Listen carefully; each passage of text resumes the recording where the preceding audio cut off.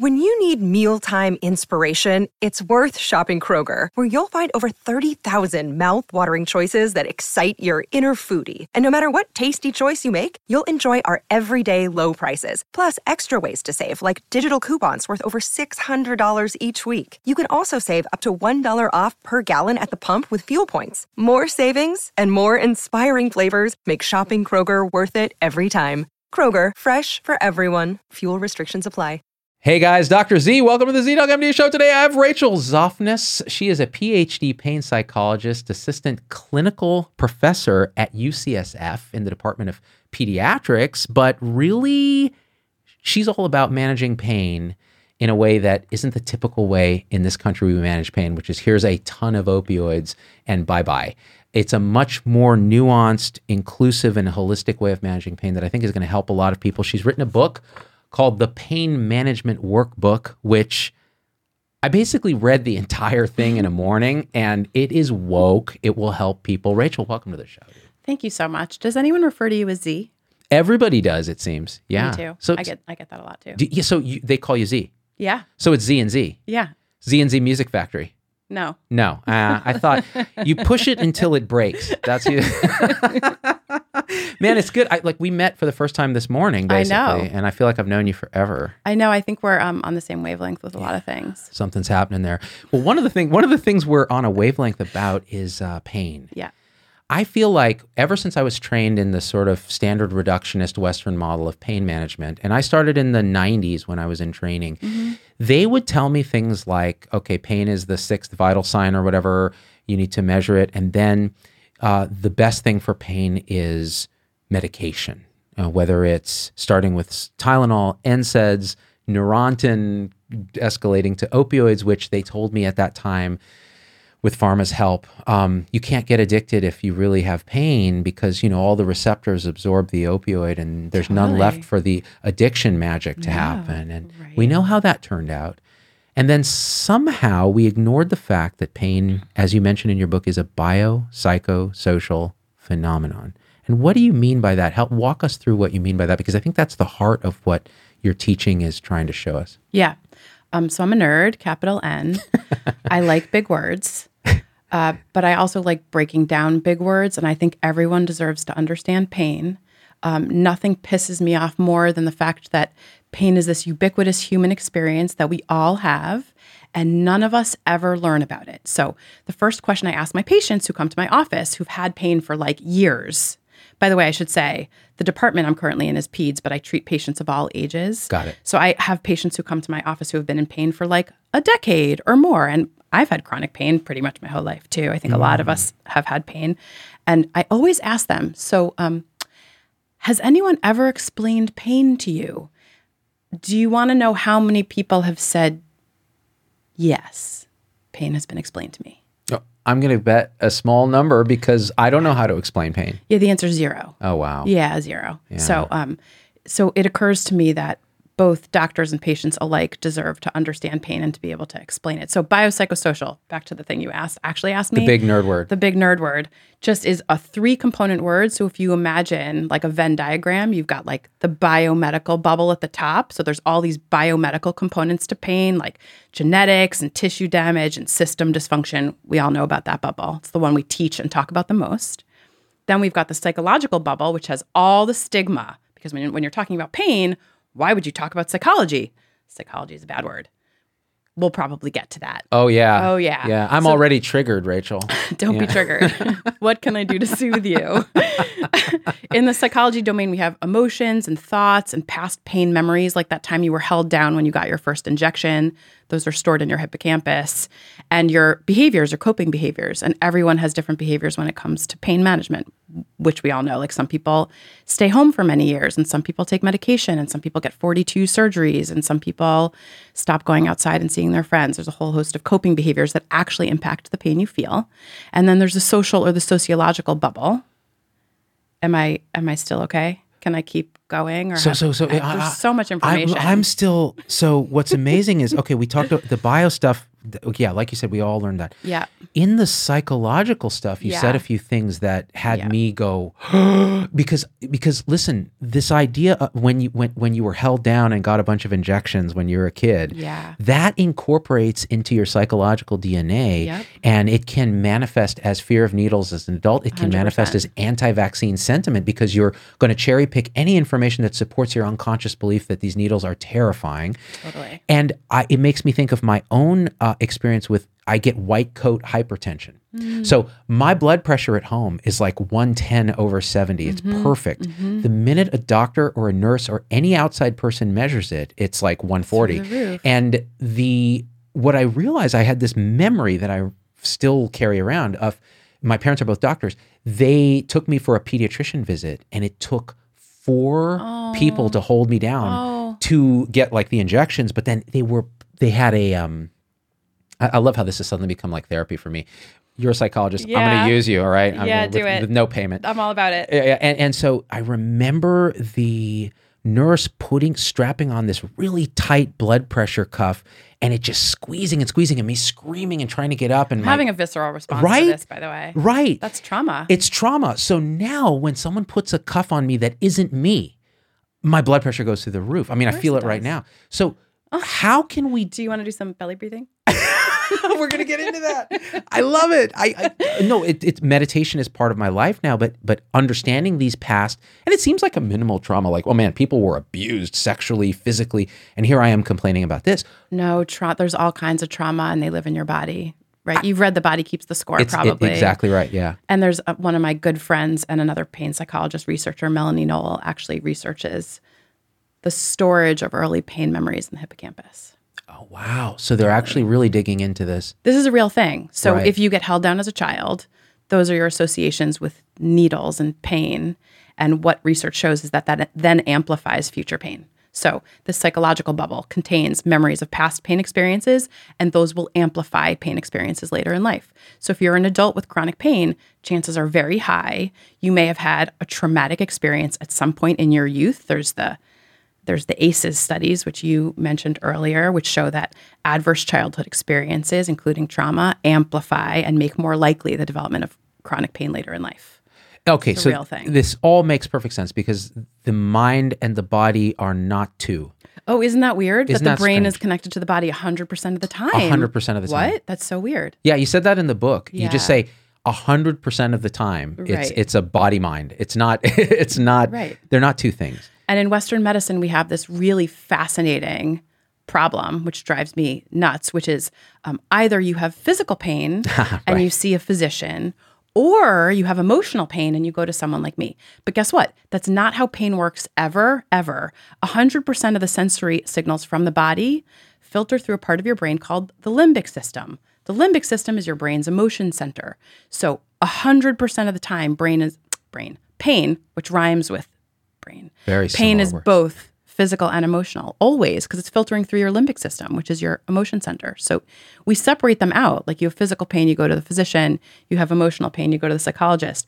But when you're living with chronic pain, it's always both. If you're not taking care of your emotional health, believe it or not, you're actually not taking care of your pain.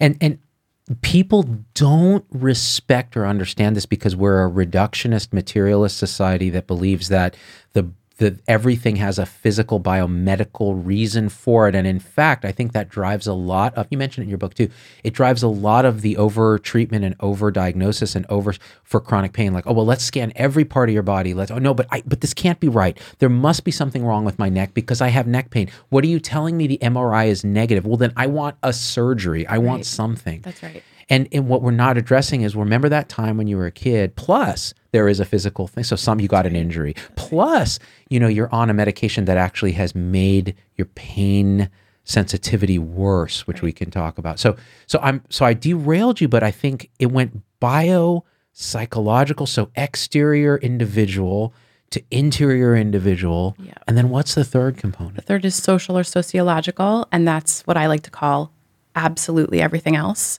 So your social context, your relationships, your family, culture and religion and environment around you, access to good care and quality nutrition, whether or not you have access to doctors and So it's literally everything else. So why would that affect your pain? Yeah, that's a good question. When I went down this rabbit hole with pain, I was like, why is there a social or sociological bubble? How does that have anything to do with pain? So I have a few responses to that question. Number one, what is the worst punishment you can give a human being? I get a variety of answers to this question. I kind of want to know what you say. I would say that the common answer, Yes. which I disagree with, is isolation. Yes. Yeah. Oh, you disagree. I want to know everything about. Yeah. So if you fuck up, excuse my F-bomb, everybody. It's not just that you go to prison, right? But if you fuck up in prison, you get thrown in the hole. You Yeah. get thrown in salt. What does it say about human beings that the worst thing you can do to us isn't prison, it's isolation. Yeah. You get cut off from contact with your peers. Yeah. What does that say about human beings? So what research shows is in the presence of others, neurochemicals that live in your brain that confer feelings of pleasure and reward and happiness, like serotonin and dopamine and oxytocin, go sky high. In the absence of others, those neurochemicals plummet. People literally go insane in solitary confinement. You get depressed, you get anxious, you start hallucinating. You're not physiologically okay. So one of the worst punishments you can give a human being is solitary confinement. Thing two, they did a whole bunch of research on the elderly who were living in nursing homes. They found some really interesting things. Those who were alone and isolated and lonely were getting sicker more often and dying more frequently than those who lived in community for a variety of reasons. And I'm fascinated by these because it ties together the social with the biological. Ready? When you are lonely and isolated and alone, a lovely, lovely hormone called cortisol spikes in your bloodstream. Guess what cortisol does to your immune system? Oh, it tanks it. It tanks it. And it also releases a whole host of other chemicals in your body that physically make you feel worse. So in the presence of others, amazingly, brain chemistry changes, conferring feelings of pleasure and reward and also health.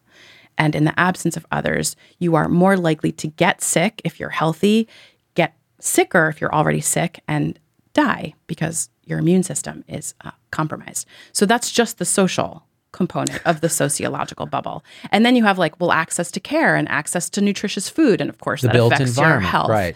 Right. And if you're living in a very stressful, impoverished environment, of course, that affects your health and your body. So there's a ton of things. I also have a fun Tale of Two Nails story that I can tell you that will very quickly and handily explain how environment affects pain if you would like me to, or we can save that for later. You know what? I want to hear it, but I want to counter with one thing because remember I said I disagreed about I know, I want to hear. Yeah. Now, so this is what I think. I think humans are evolved to be social creatures, and Yes. that what we've done during the pandemic with lockdowns and closing schools has been incredibly damaging to our social nature. Zoom is not a substitute for in-person. No. Like you sitting in front of me Yep. is this we create this kind of dyadic thing that you cannot, it's ineffable. Language doesn't point at it, Right. but it's real. If you were on Zoom right now, the conversation would be 70% less whatever this is. Try doing chronic pain therapy over Zoom. Exactly. So it doesn't work. Now, the reason I disagree with isolation being the worst thing you can do to humans is that I think it is for most humans. We need to learn how to be with ourselves, and meditation can help you with this, but this idea that being alone with our actual self should not be unpleasant. And yet we as a society have ingrained that it is unpleasant because we're stuck in our head, which we're going to talk about, those little voices, the constant radio station playing, and we identify with it. And when it's alone and separate from everything else that is, it's a source of deep suffering for us. But when we realize we're not separate, that we are all one kind of thing, you can be alone with this sense of being without suffering. Yes, ma'am. I'm so glad you called on me. I have a thought about that. I think there's a and by the way, I think you're 100% right that we have a fear of aloneness, and sometimes that's born of self-loathing and not liking ourselves very much, and then we are scared of just being with ourselves because we have to listen to our own thoughts. And but I humbly submit that that's different than forced solitary confinement for long, enduring periods Fair of enough. time. Yes, absolutely. Those are different. Absolutely. And I do think that we are scared of being alone with ourselves and our thoughts, and people don't know what to do, and we're clingy and needy, and scared of ourselves. And I agree. So basically, you made the distinction that then allows us both to 100% agree on all of that. Yeah, that's exactly right. Good, huh? Yeah, you're pretty woke. Yeah. I'm a little concerned Don't be. that you're not going to survive well in this society. That's great. I'm just saying. I hope that's on a prescription. I mean, I'm not a doom bait kind of guy like these guys on Twitter and the pandemic, but I think you're doomed. I really do. No, so Thanks. So no, but Thanks. So tell me this tale of two. Was it tale of two nails? Yeah, I like it because it rhymes. I like it too. Yeah. Brain and pain. I know there's lots nails. of rhymes today. Yeah. Okay. So the purpose of this story is multifold. Right. So again, I'm going to say this blanket statement that every human being I've ever met has experienced pain at some point, and that there's 100 million Americans currently who are living with chronic pain, and probably even more than that during the pandemic. 100 million, so a third. Yes, that's a true story. And I actually think that's an underestimate. I'm with you. Yeah. And do you think pandemic has made it worse? Oh, 100%. And there's a lot of research that bears that up. Got it. For a million reasons, like people are cut off from their treatment teams and their support systems and their normal coping strategies and are turning to really unhealthy coping strategies, like the spike in alcohol sales and I think drug overdoses have increased by a third since. It's been it's like a shit show. double plus on good, though whatever progress there was in opioid crisis seems it's to gone. have reversed. I think drug overdoses have increased by 30%, and I think 70% of those are opioid-related deaths. Wow. Yeah. I like your use of the term shit show. I think it's very powerful. I use it often. Yeah. I think I got off track a little bit. Yeah, so the two nails. Yeah. Not one nail, but two. But this is important. Not one nail, but two. Yeah. Right. So, right. Again, we have all experienced pain. We all suffer from the same pain education problem, which means that none of us have ever been taught about pain. So as one of those people, I also thought that pain lived exclusively in the body. We usually do, right? If you have back pain, you think that your pain lives exclusively in your back, and you have to go to a million specialists to target your back because that's the problem. And it turns out that that's not actually accurate. And one of the reasons we know that pain does not live exclusively in the body, but is actually constructed by the brain, of course, in conjunction with the body, is because of a condition known as phantom limb pain, which you knew I was going to say. Because I read your book. Yeah. I'm obsessed with phantom limb pain. Yeah. Phantom limb pain is a condition in which, like an accident survivor or trauma victim loses a limb, like an arm or a leg, and they continue to feel terrible pain in the missing body part. And if pain lived exclusively in the body, no limb should mean no pain. So the conclusion we have drawn, and thank God for neuroscience, the conclusion neuroscience has drawn is that pain is constructed by the brain, of course, with contributions from the body. Because again, like you said, this brain-body divide just ain't a thing.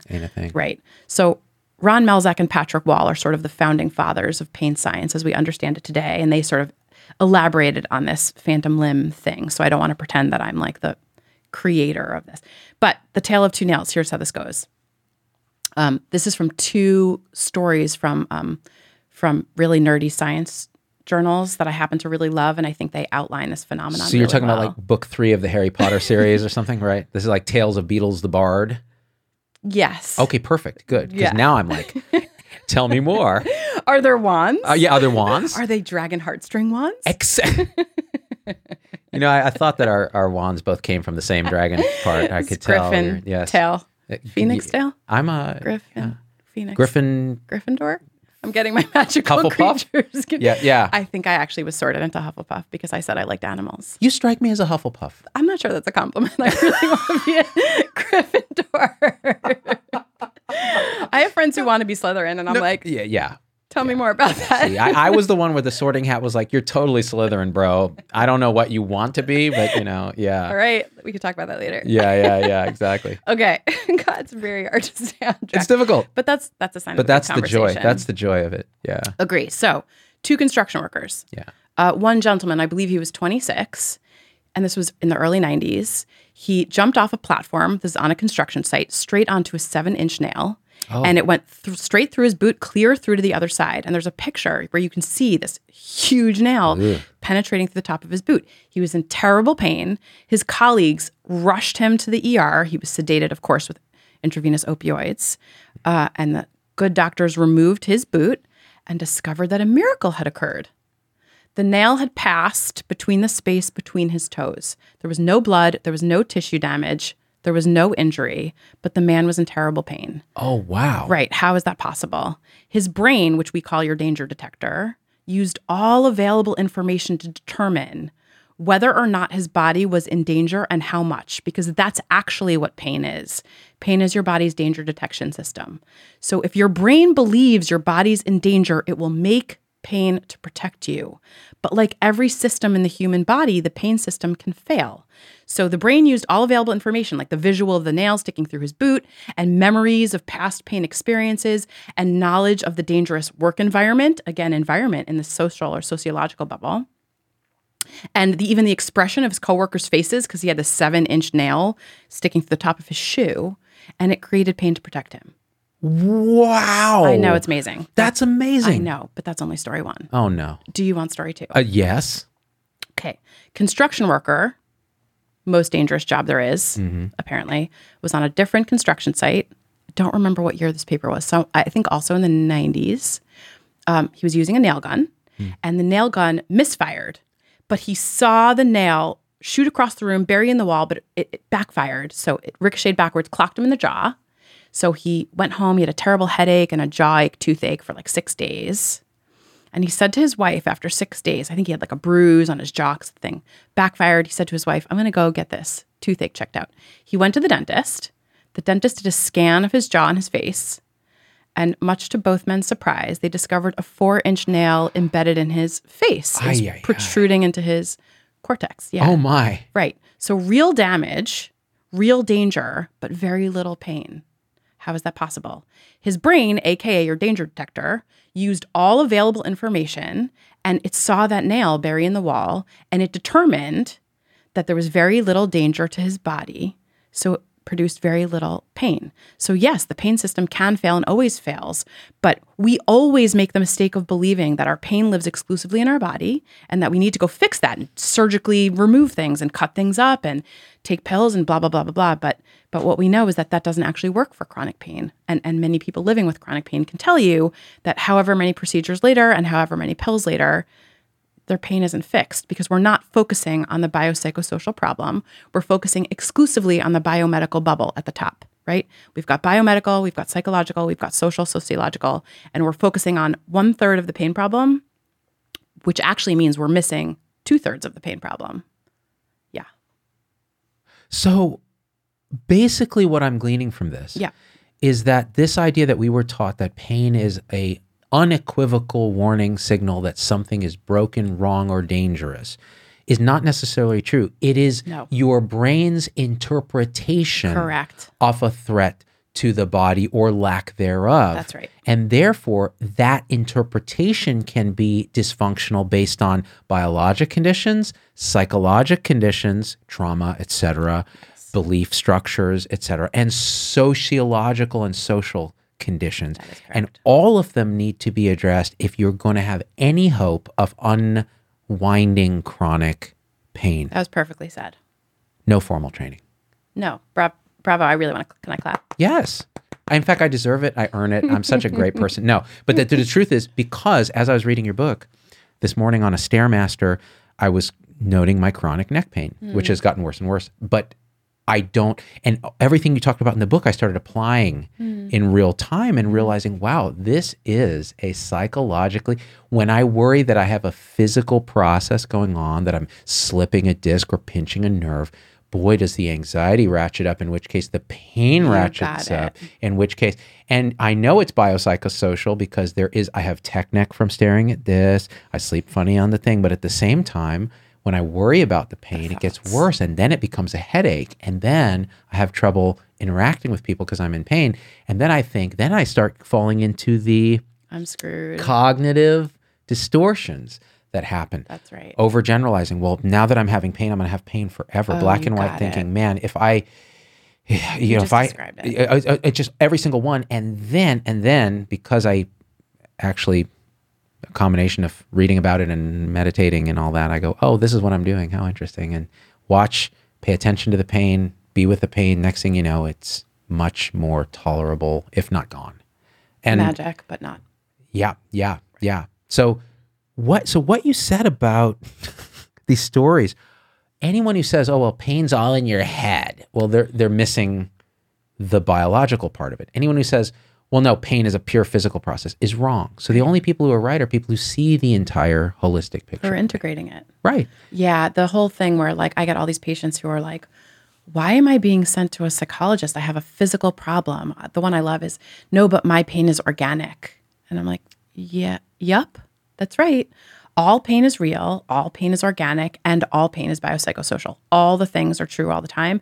And it's not all in your head. Like there are some physicians who do say to their patients and give them this message like, right. well, we can't find anything on the scans. So it's psychological. Yeah. Your pain is psychological and there's something wrong with you. Maybe you're mentally ill and we have to send you to a therapist. And that makes my job a million times harder because I am treating what we're calling physical pain, which of course I'm submitting to everybody is both physical and emotional all the time. But I treat physical conditions. I treat people with chronic illness and chronic pain and chronic health. That's what I do. But it makes my job so much harder when someone says to the patient, yeah, it's just all in your head and we can't find anything on the scans and therefore it's just anxiety or you're just depressed. And yes, anxiety and depression feed pain. That's what neuroscience shows, that pain is amplified when we are anxious and depressed. That's just a neurological process. That's a real thing. And we can talk about the mechanism behind that too if you want. Just straight up neuroscience, the gate control theory of pain, back from 65. This has been shown that is true. But that's not the only cause of your pain. And it does not mean that you're mentally ill. The other thing that makes me crazy is like, if you've been in pain for a decade, you bet your ass you're depressed and anxious. Pain is miserable. It takes away your life, your hobbies, your ability to have sex with your partner, your ability to engage in work and play. Like, if you're not depressed and anxious when you've had pain for a decade and it's interfering with your life, I'm worried about you. But we call that situational depression and situational anxiety. And when we treat your pain, miracle of miracles, yeah, your anxiety and depression, it's not like your brain is chemically broken. Let's throw you on some drugs because you're mentally ill and we just need to fix your anxiety and depression. It like makes me crazy. It should make you crazy. Yeah. It makes me crazy and angry. It's part of the reason I do my show is I got so disgusted in the daily practice of hospital medicine, seeing what we've done to people. Yeah. And it's with good intent. It's not like these are bad exactly people trying to, right? It's not malicious. But I mean, putting a kid with some issues on like Thorazine or something, or like, the kind of things we do to kids and we've reduced them all to one quadrant of experience, which is the organism exterior that we can measure and probe and surgerize and intervene on and opiatize, if that's a word. And it is now. Exactly.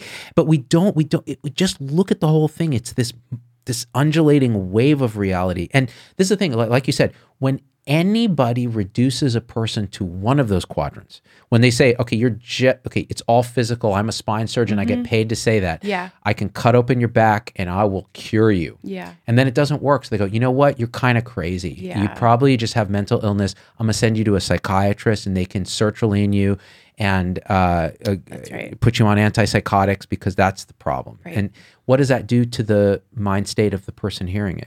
It ruins it. Totally. Yeah. And in the book, what I like about your book is you actually give strategies for, okay, well, so you can talk about this all day. Well, it's terrible that we do this to people and we reduce it. Well, so what do we do then? Well, here are at the minimum 5 different things on a list of things that you can start to do. Right. Here are tools. There's cognitive behavioral stuff, mindfulness-based stress reduction. There's simply reframing and listening to your mind and going, hey, remember that? Tell me about the pain voice. Yeah. This blew my mind. Yeah, right. So I like talking about the voice in your head, and I just need to be careful not to suggest that, it's like people hear the voice in your head and they're like, are you saying I'm schizophrenic? No, not that. You have your conscience, and you hear the things in your head all day long. So it is normal and natural to have a very loud inner critic. Most of us do. And when we have chronic pain, it's very common to hear what I have named pain voice. And pain voice is exactly what you think it is. It's just this jerk. I almost used more curse words, but I think I'm just going to try He's an asshole. Calm that down a little bit. You can use the words for me. All right. 100%. And I'll be your anger translator. Thank you. Yeah. Mm. And he just predicts bad things all day long. Like, you're never going to get better. Nothing's worked so far, so nothing's going to work. It's just going to get worse from here. This is going to ruin your job, your sex life, your career, whatever, right?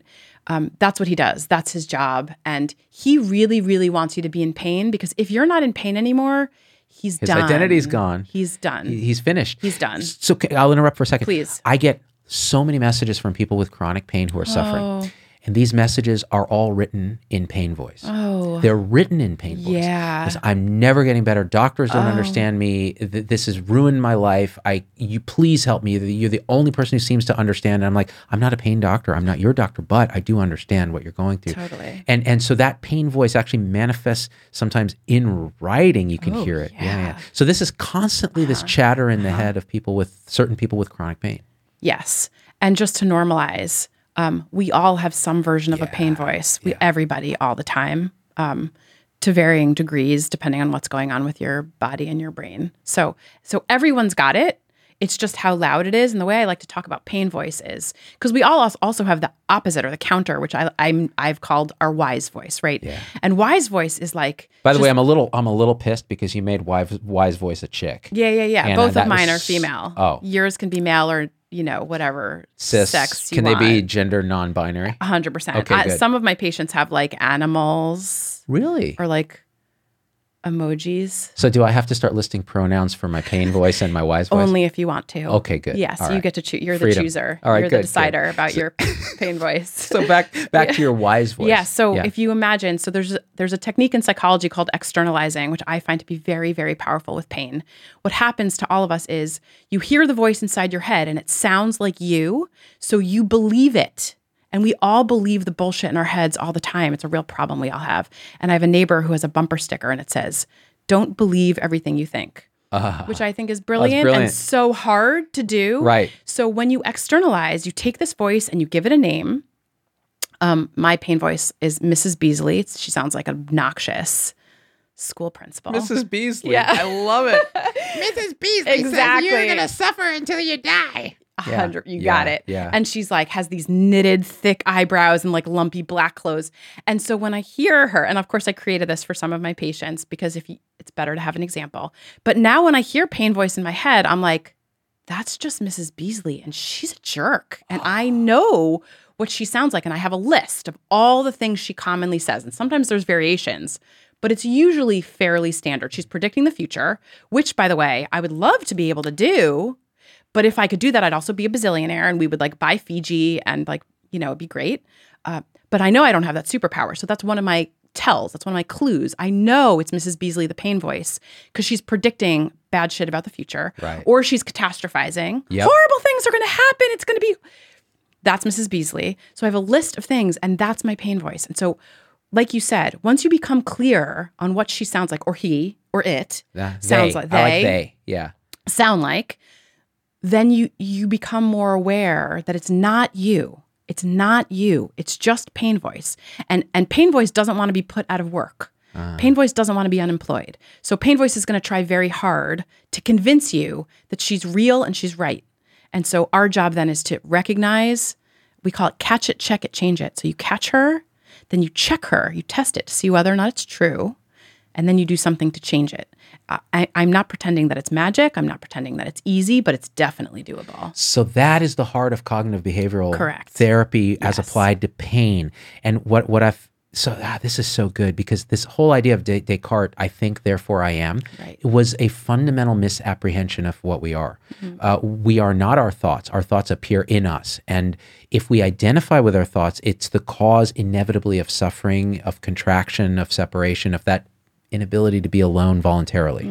And when pain voice is what you identify with and you don't check it, so you don't recognize it, so that's a lack of comprehension or mindfulness, then it becomes you, which then means it becomes your behavior.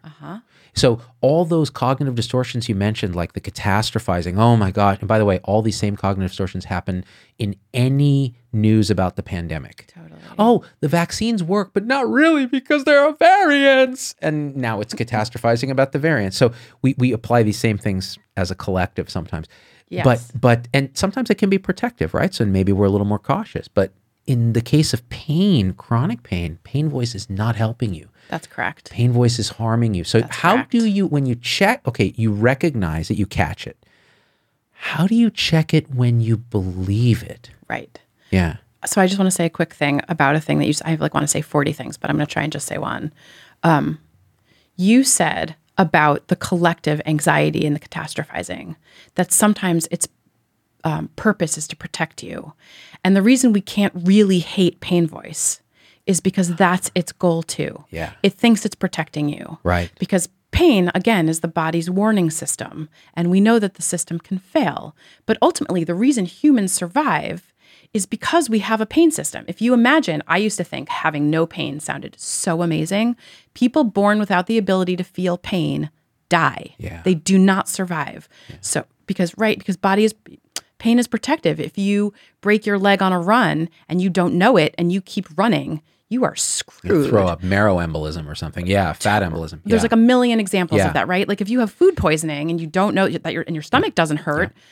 Yep. So pain voice is intending to protect you, but it's not doing it well. It's not doing it correctly. That's right. So I just want to I think your point is exactly on target. And in your book, you actually reframe, say, for example, anger as a thing. You reframe, you go, well, you can visualize anger as this fluffy dog that you just need to go take for a walk Totally. and love instead of, so that reframing even of pain voice. Mrs. Beasley's but she's there to help. She's like, she actually cares about you. She wants you to be well. It's just all she knows. Right. Right. That's exactly right. Right. So you asked, once you recognize your pain voice, what do you do about it?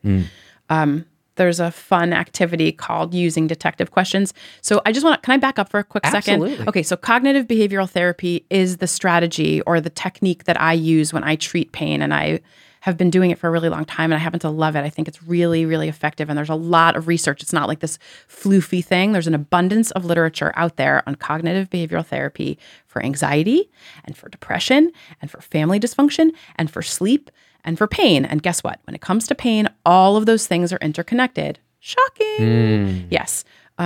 So we could talk about the literature on CBT for forever, but I don't want to. Yeah, you No. could just read Feeling Good. The book, Right, I remember right. that one. Ken Burns. And or read The Coddling of the American Mind by psychologist Jonathan Haidt. I have not read it, but now I will. So his whole premise is that CBT, which saved George Lukianoff, who was his co-author, who's a lawyer, saved him from suicidal depression, can be applied to our current way of how we catastrophize on social media, how we play the world as black and white, good and evil, how we want to cancel people that disagree because we have distorted thinking that if I feel bad, if I'm hurt by somebody's statement, I'm physically hurt. This idea that hurt and harm are not the same, you mentioned in your book. Yep. So back to cognitive behavioral therapy. Yeah, I just want to sort of give like a little bit of so it's this evidence-based treatment for all of these different things, including pain. It sort of bridges the gap between medicine and psychology, which is why I like it so much. I always want to live in that space. And it teaches us that our thoughts and our feelings, both our emotions and our physical feelings or sensations, and our behaviors, our daily choices, are connected 100% of the time. And there's like lots of diagrams and all sorts of things that sort of show you how they're connected. It's really intuitive once you see it, but it sort of reminds us that the thoughts in our head are connected to the sensations in our body. And like you were saying before, the decisions you make every day, your behaviors, are connected to your physical sensations and your pain. So all the things are intimately connected all the time. So in CBT, we do focus a lot on the C, which is the cognitive component of pain, which is pain voice and the things you tell yourself, like I'm never going to get better and nothing's ever going to help. And, I'm going to die alone with terrible pain, which of course, as you imagine, amplifies depression and anxiety, which in turn amplifies pain. So what can you do? There's a ton of strategies. There's this one technique called using detective questions. So again, the steps in CBT are catch it.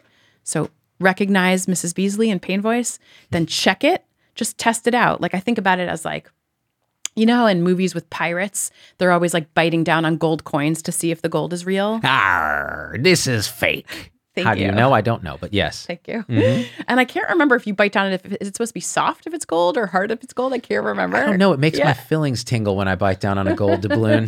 So I personally have never bitten down on a gold doubloon. you know what? Then you haven't lived. You know what? Tell your pirate voice. That's the one that so just funny. goes "R" and repeats whatever anyone said. Like you just said, well, the thing about CBT, and I just hear CBT. That's my parrot voice. That's amazing. So sorry. So I wonder if anyone's pain voice is a pirate. you know what? Then it's worth it. Like I'd be willing to have chronic pain if I could have a pirate pain voice. Ye will never be better, you scurvy knave. Ye back pain is organic, whatever that means. And ye chronic you're onto limes shall something. never be cured. I think we have a business venture in our future. I wonder if I bet that would really help if you could Humorize it. Yeah. comedy. I bet that would actually do a lot. I think you're onto something. It's kind of like your dog, the fluffy dog to represent anger. That's right. It disarms it a little bit. Yeah. Totally. Disarming is such a powerful technique. Agree 100%. Right. So the detective question trick is you're basically biting down as if on a gold coin. You just want to test the thoughts to see, are they true or are they BS? Because again, we believe the thoughts in our head. They sound real. They sound true to us. So we tend to believe them whether or not they're BS. So you want to test them, like biting down on that gold doubloon just to see, is it real or is it not real? Like, am I tossing it back or am I putting it in my pocket and keeping it? So there's a bunch of ways to test the thoughts. So these detective questions that you use. So say I'm thinking the thought, I'm broken, I'll never get better. That's a great one. I hear that all. I'm broken, I'll never get better. So you ask a couple of questions, the detective questions, just to assess. This might be true. Maybe this is true. I should test it out and see. So the list of questions, I think there's about 10 of them. One is this a fact? And a fact is like hardcore, 100% verifiable, cannot be in any way rendered untrue. So I am broken, I'll never get better. I'm pretty sure if I asked you, is this a fact? You would probably say, what would you say? Is this a fact? Yeah, of course it's a fact because Mrs. Beasley says actually it doesn't. I guess it's not a fact. Right. A fact is like unquestionably, It's an opinion. undeniably true. It's like the Big Lebowski. It's like your opinion, man. It's like your opinion, dude. Yeah, exactly. You have to say dude. If You have to say doing dude, if you're doing the Big Lebowski. Yeah, totally. So there's a bunch of questions you ask those thoughts to test them out and see whether or not they're actually facts or fiction. So that's the first detective question, and that makes sense. Yes. What's another example of a detective question? What evidence do you have that this thought might not be true? So you're playing devil's advocate with yourself. What evidence? I actually really love evidence because evidence, sort of like the word fact, like there's certain things like, I think we all have sort of our logical mind over here and we have our emotion mind over here. And there is a place where they overlap. Right. But emotion mind operates in how you're feeling, sort of like Inside Out, if you've seen Inside Out, right? It's a beautiful film. And anger is like this little red, stumpy, fire-headed guy. And he sees Lewis red Black. and he thinks red and he acts red, right? And that's emotion mind. And then you have logical mind, which is like 2 + 2 is 4 and the sky is blue and there's no emotion there. So where they intersect is, again, wise mind. We love wise mind. But oftentimes when we are in pain voice, we're in our emotion mind, right? So the detective questions are pure effing logic, just logic. Right. Is this a fact? Right. What evidence do I have that this isn't true? You're just sort of questioning your emotional thoughts and you're just saying, is there logic and science in these beliefs that I'm believing and I'm carrying them around like weighted satchels on my back and they're weighing me down and they're making my pain worse? Are they true? Do I need them? Can I release them? Do I need them? So what evidence do I have that this might not be true? Like, I know a lot of people who have had pain who have tried a couple of different things and they actually have gotten better. Or in the past, when I did X, Y, and Z, my pain it changed. You know, it didn't magically disappear, but it changed. So if my pain can change, maybe there's hope that something in the future will change it. So so things like that. And the key thing in this is it takes a little bit of diligence because that logical mind. So we use the analogy on this show. We use Jonathan Haidt's analogy of elephant and rider. So elephant is our big limbic emotional mind. And rider is the little person on top that evolved recently that has logic and reason and persuasion. And typically this is the slave to the elephant because the elephant's so much bigger and more unconscious and reactive. Right. And we can grow our rider, we can grow the logical component, but it takes mindfulness to actually recognize what the elephant's doing. So listening to it, catching it, that's your first step. That's right. And then sort of testing it with the detective questions is where the rider goes, okay, elephant, you're taking me down a crazy path. is this path where we really want to go? Is it true? Is this the path we need to be on? That's right. And then you're asking the questions. And then you can actually start to even as a society shape the path to help us walk more carefully. That's another meta abstraction. Yeah, right. The question I ask also is this thought helping me or is it hurting me? I'm broken, I'll never get better. That seems helpful. Let's keep that one. Hey, some people are into pain, Well, that's a whole other animal. Right. But not this. Yeah. Yeah. That's great. Yeah, exactly. And again, when applied to depression, it's the same thing. The negative. Exactly. Man, I'm never worthy. The overgeneralization. Man, I screwed this up, which means I'll always screw this everything up. up. Yeah, I'll That's always right. screw everything up. And then you investigate that and go, okay, look at your past. Has this always been the case? Exactly right. Is this something that happens? That's right. Now, one of the criticisms that CBT gets sometimes from people who've tried it is, well, you have to be Spock to be able to out-logic some of these very strong emotions. How do you think about that? Yeah. I think there is this bad rap a little bit that CBT gets where I hear people in the pain world say this too, like, oh, you want me to outthink my pain or think pain away? 100% no, totally not, no. The cognitive stuff I find to be useful. I don't think it's the core of CBT. And what I like about CBT is that book is like 200 something pages. If you don't like a strategy, you don't have to use it. There's so many that you can use. And I actually find that with I actually think the cognitive piece is very important, but some people really hate it. Yeah. And that's okay.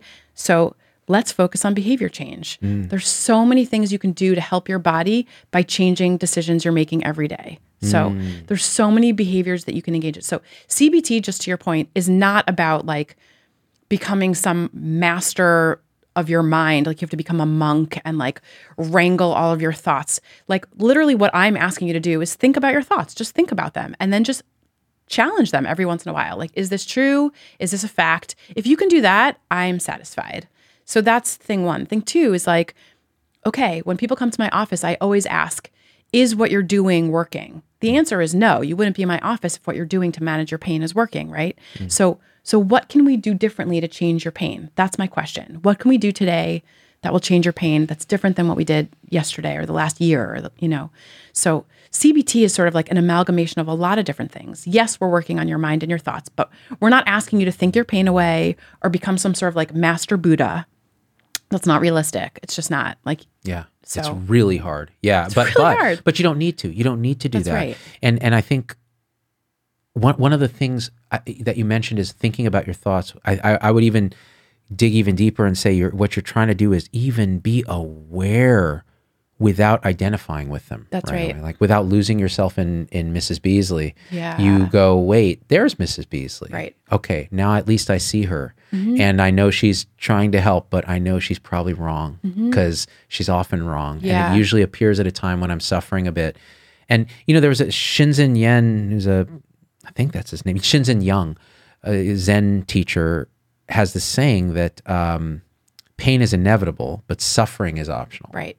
And so do you think that this sensation of pain, it's an energetic sensation, is then overlaid with the voices of Mrs. Beasley, the pain voice, and the other things that are happening that then generate actual suffering, which is a kind of an identification with the pain, the loss of hope in the future, the overgeneralization, all the cognitive distortions that arise, and then losing yourself and identifying with those. And it may just be as simple as, the cognitive stuff is important, but just recognizing, oh, look this is how my mind works. And that takes a little practice and instruction, but then it can become quite automatic.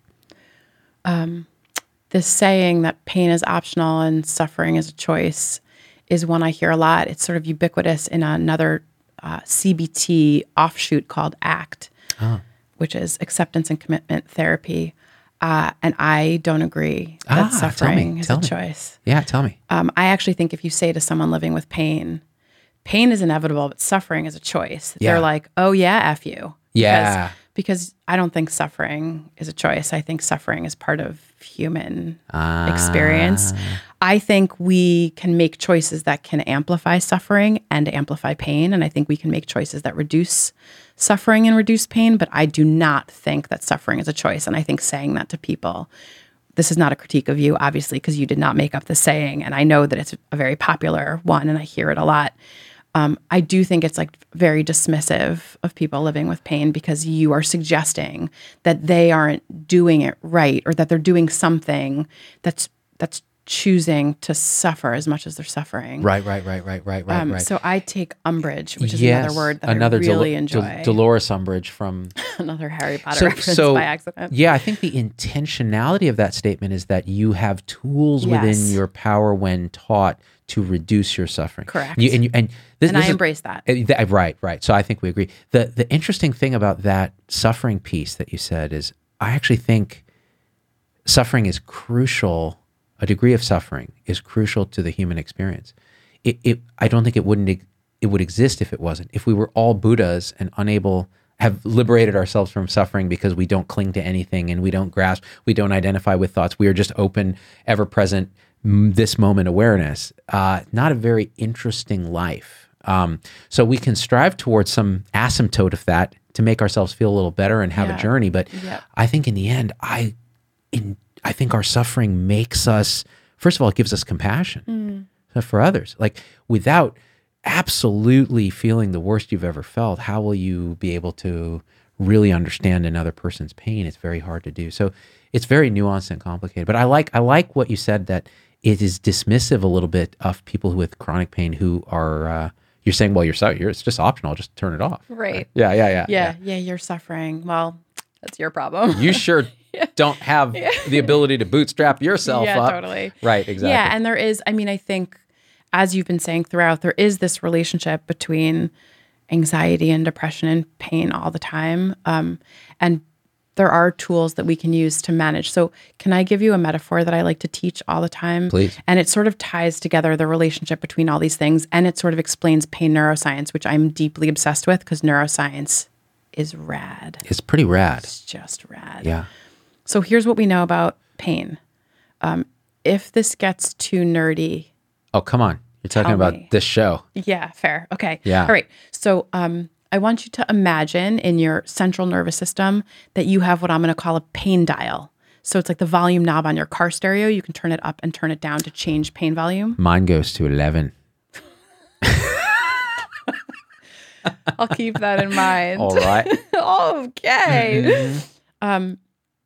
And there is no one single pain center in your brain. It's, with certain things, there's just like one center in your brain for that thing. But pain is what we call a diffuse neurological experience or diffuse neurological process. So there's lots of parts of your brain that process pain. And there's 3 in particular that I'm going to tell you about because they're relevant to this pain dial analogy that I want to give you. So one is your prefrontal cortex, responsible for executive functioning and attentional processes. So like what you're focusing on. Keep that in mind. That affects the pain you feel. The second is your cerebral cortex, the part of your brain, shockingly, responsible for thoughts. Back to the cognitive. Thoughts affect pain. And the third that I want to tell you about, even though they're like, 25, is your limbic system. And as we mentioned at the beginning of the show, your limbic system is your brain's emotion center. So again, what that tells us is that pain, this thing we call physical pain, is both physical and emotional 100% of the time. So here's how this works. Ready? There's a lot of things that can change pain volume. It's like my 5-minute pitch. There's a lot of things that can change pain volume and change your pain dial. So 3 things in particular. Stress and anxiety is 1. Mood and emotions is 2. And attention is 3. Stress, anxiety, mood or emotions, and attention. Here's how this works.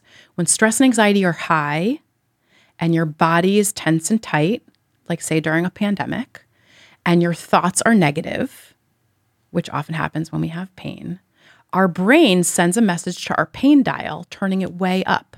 So whatever pain you had before, when you're stressed or anxious, your pain now feels worse.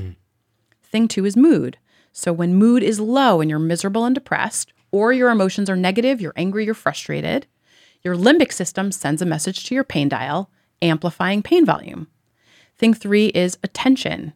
So when you are home and in bed and missing work and isolated, like during a pandemic, your prefrontal cortex sends a message to your pain dial, turning it way up.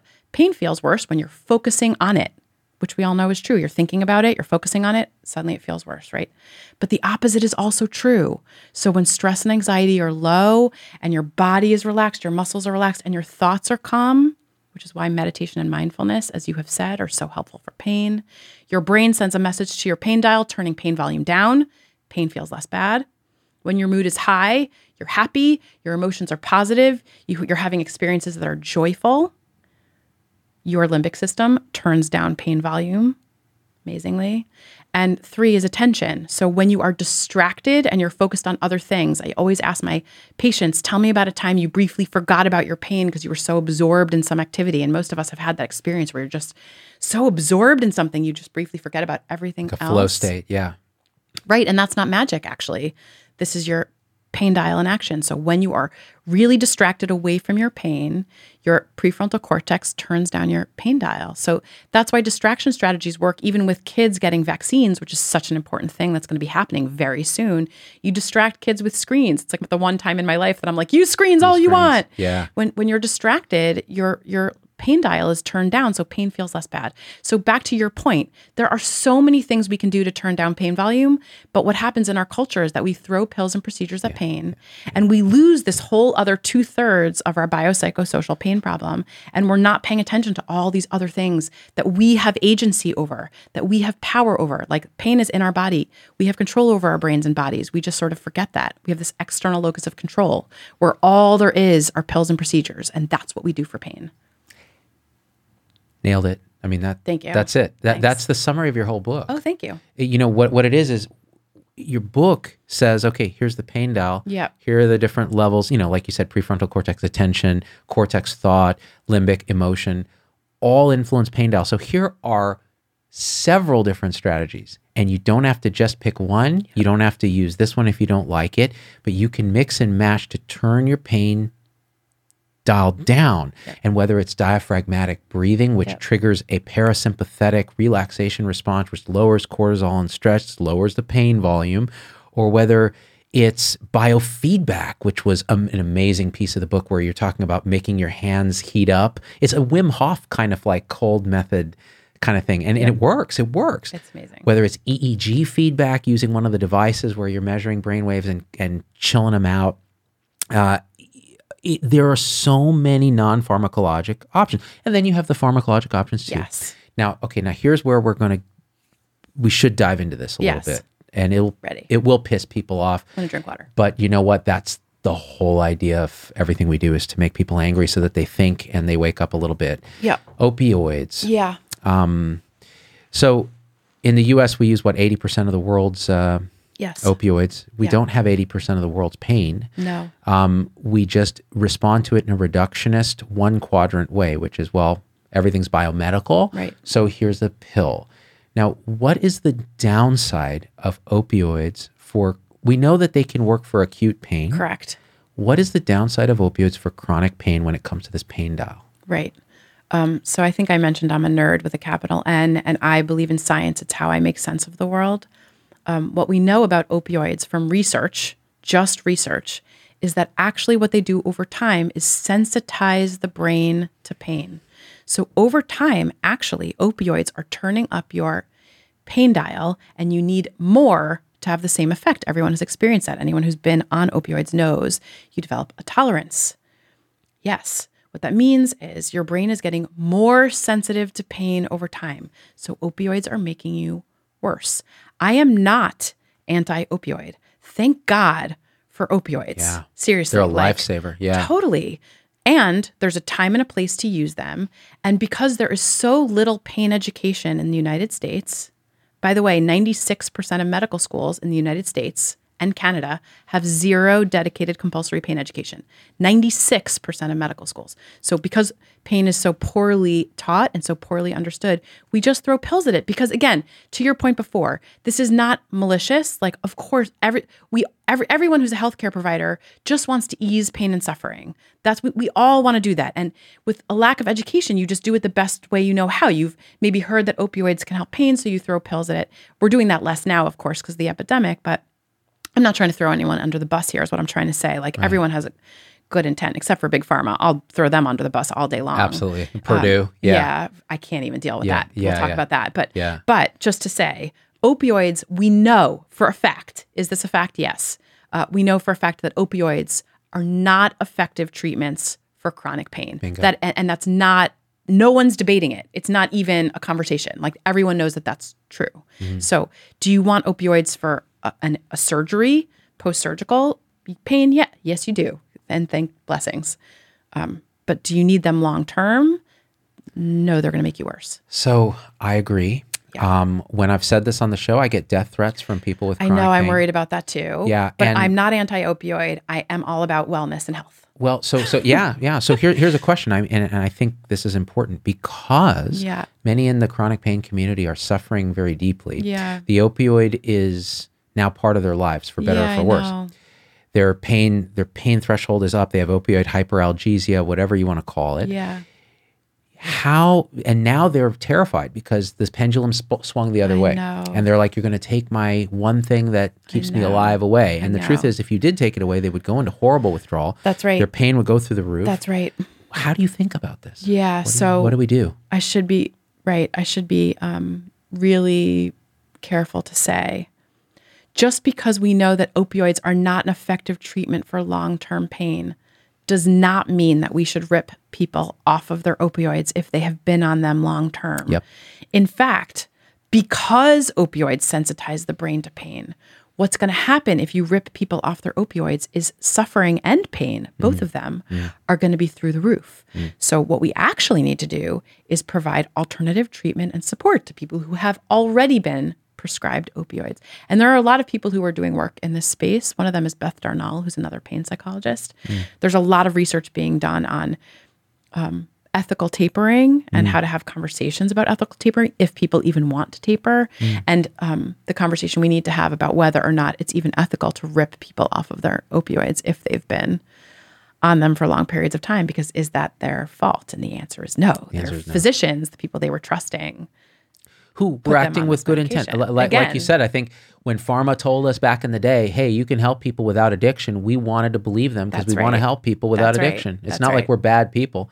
Well, some of us are. Some of us, I mean, the pill mill The docs. Slytherins. Yeah, the Slytherins. No, just kidding. But you know what?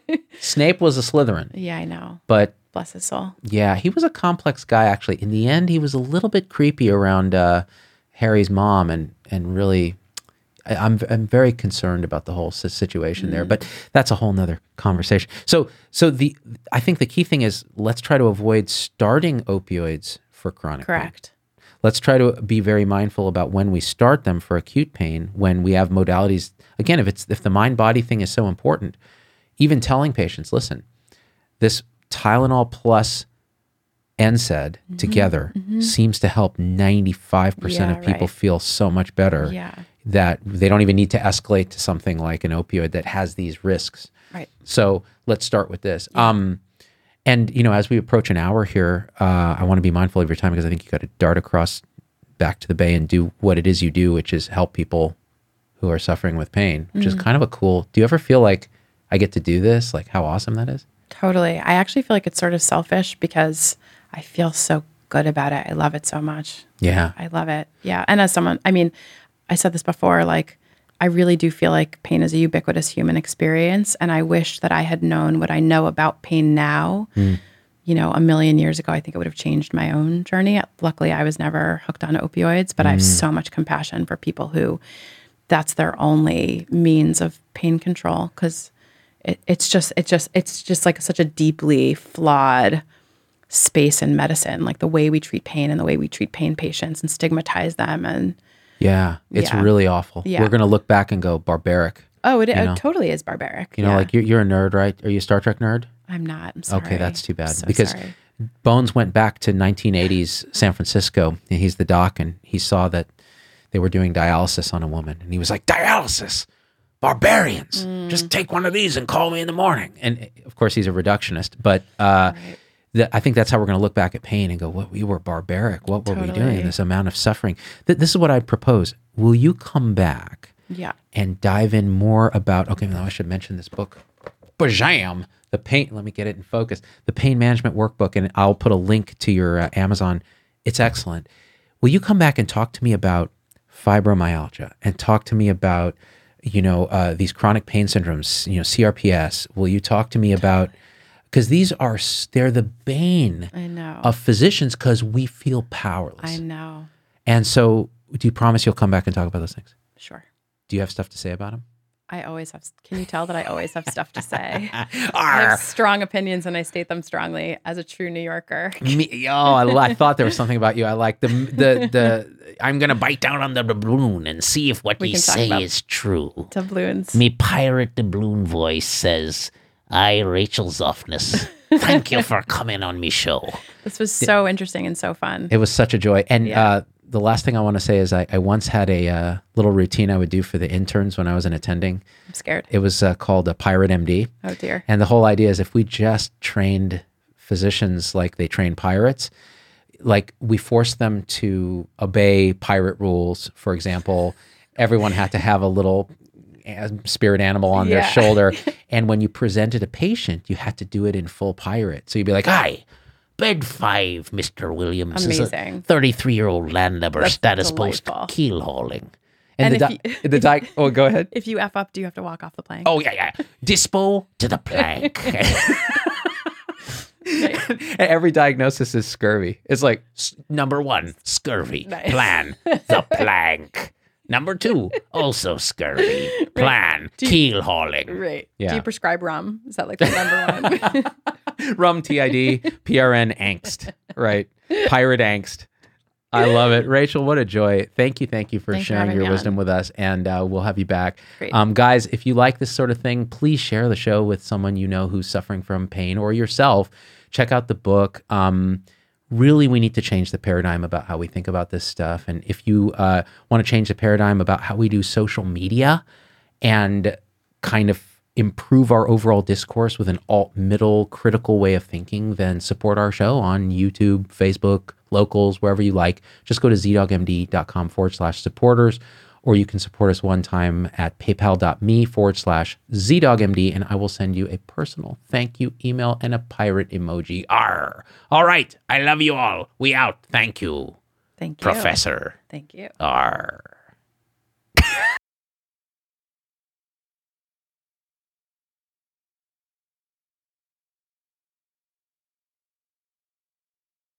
Hey, it's Dr. Z. Thanks for getting through the whole episode. That's a huge accomplishment. And so at this point, I just got to ask you for a few favors because it just helps us so much if you leave a review on your favorite podcast platform and subscribe. It just really helps the algorithms to get this message out to others. The second thing is email me, hello@zdogmd.com. I get all these emails personally. I can't respond to them all, but I need to hear your voice because especially on podcast, we don't have a comment section. And I want to hear how this episode affected you, what you'd like to hear in the future, what you think we got wrong, what we think we got right, anything, or just say hi. So that's really powerful. And the third thing is financially, it helps us a lot to support the show in any way you can. And if you go to zdogmd.com/supporters, you can join our supporter tribe on your favorite platform, YouTube, Facebook, Instagram, wherever. What that will get you on those platforms is live shows with me that are exclusive for supporters and access to our Zoom meetings where we talk about awakening realization and we share with each other our own experience. It's a powerful group effect. It's a community, really. And we support and love each other and share, again, through our own experience, how we're waking up. So, and that ripples out into systems, into transforming healthcare and education and government. So it really starts with us. So join us there if you can. Again, zdogmd.com/supporters. And I'm so grateful to have you with us.